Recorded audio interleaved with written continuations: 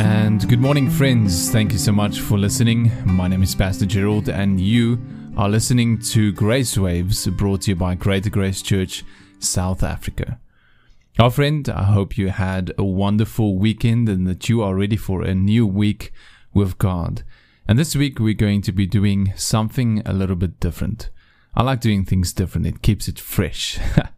So this week we are going to be listening to one message that I'm going to break up into 4 pieces. And this message is called Just Let God Love You. Just let God love you.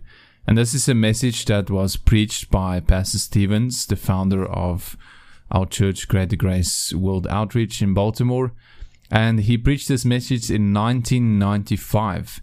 And this is such a powerful message that has really transformed so many people's lives. And just listen to the message and just receive the word of God as true.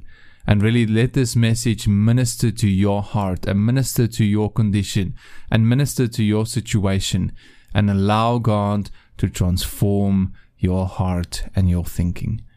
Alright, so this is the message, and each day we'll be listening one part to it, and then on Friday we'll talk about it and summarize everything that was said in a short message.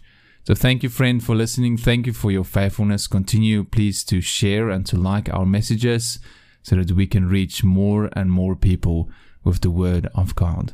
May you have a wonderful day. God bless you, and enjoy the message. Would you all stand for the reading of God's Word, please? Open your Bibles to 1 Timothy, the first chapter. Starting at verse 13, who was before a blasphemer and a persecutor and injurious. But I obtained mercy because I did it ignorantly in unbelief. And the grace of our Lord was exceeding abundant with faith and love which is in Christ Jesus. This is a faithful saying, and worthy of all acceptation, that Christ Jesus came into the world to save sinners, of whom I am chief. And then in 1 John chapter 4,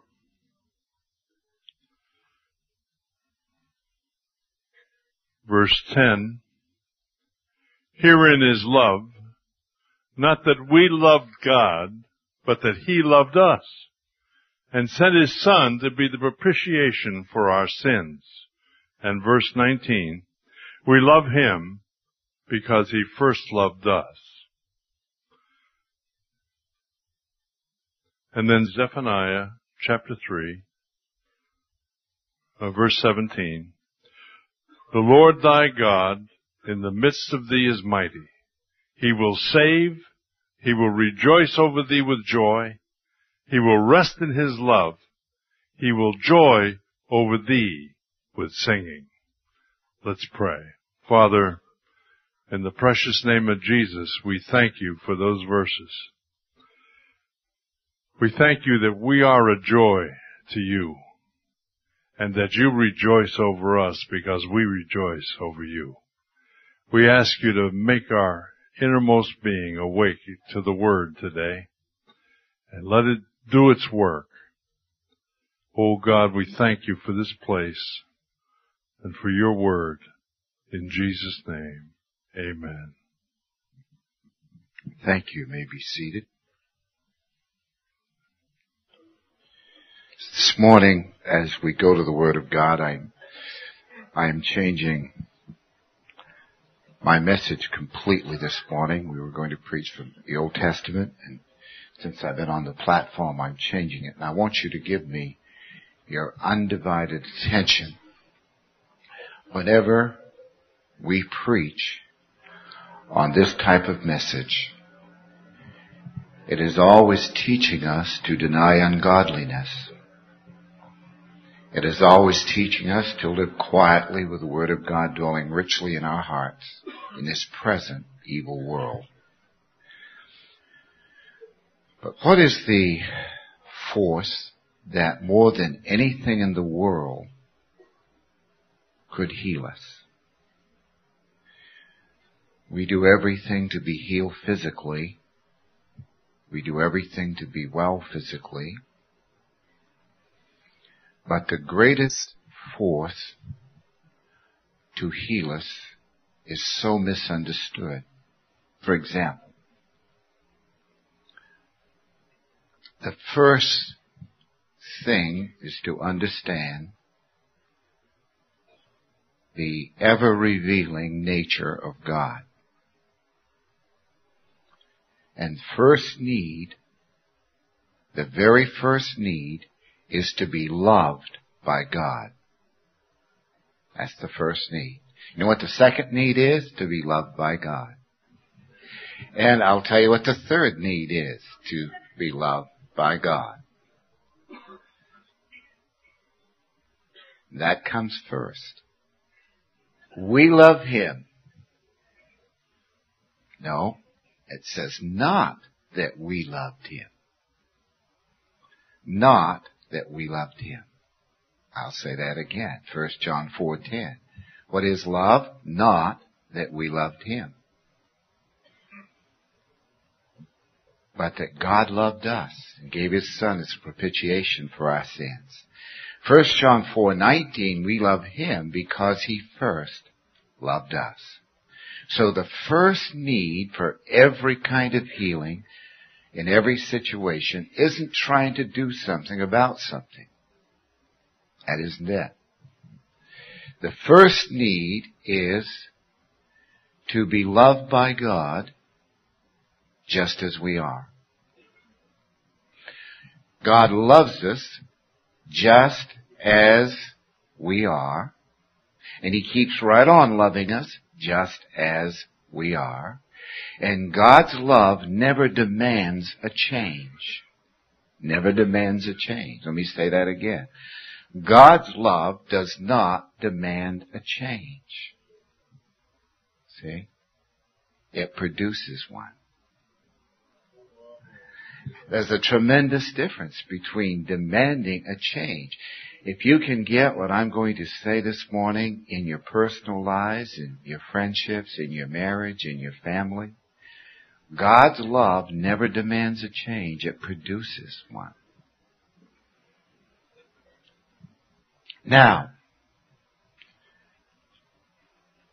God, when we were without strength in due time, died for us. While we were yet sinners, He commended His love toward us and died for us. Now picture that for just a moment. Romans 5:6, 5:8. You see, that's expressing 1 John 4:10 and 4:19.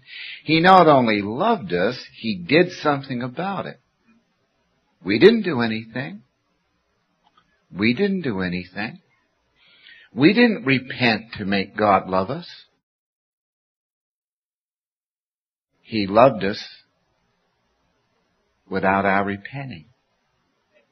Am I suggesting living in sin? No, I'm not. I said God's love produces a change, but never demands it. The first tremendous thing that is needed by every single person, I don't care if they're pastors or pastors' wives or believer priests, whatever, is to be loved of God just as you are. Number 2, do not try to love God. Number 3, do not try to love others. Because the moment you do, you will fail. Now, to be loved by God with a love that can never fail you, or a love that will never change toward you. For this reason, the Word of God says in Zephaniah 3:17 that He rested in His love and He rejoiced over them with singing. So when Jesus Christ died and shed His blood and on the cross and paid for our sins and was buried and rose again and went to heaven, then this is what happened. God rested in His love forever toward you, toward everyone that believes. This is why the Word of God says in Romans 9:16, it is not him that willeth, not a man that willeth. Then it says it's not a man that runneth, but God showeth mercy. You understand Romans 9:16? It says, as many as receive Him, to them gave He the power to become the sons of God, those that were born not of the will of man, nor the will of the flesh, nor of blood, but of God. And He begat us in James 1:18 through His own will. And that's why we should be swift to hear in James 1:19a. All right, now I'm going to be very practical. Then, how do I deal with a bad relationship? Worry about it? No. Condemn myself? No. Get guilty? No. Do everything in the flesh to make a fair display in Galatians 6:12? No. When a relationship is bad, I simply let God's Word be true and let Him love me. What if I'm failing? Let God love me. What if I have no strength to change? Let God love me. Let God love me. Will His love fail? No. Will it stop? No. Will it change? No. Will it continue? Yes.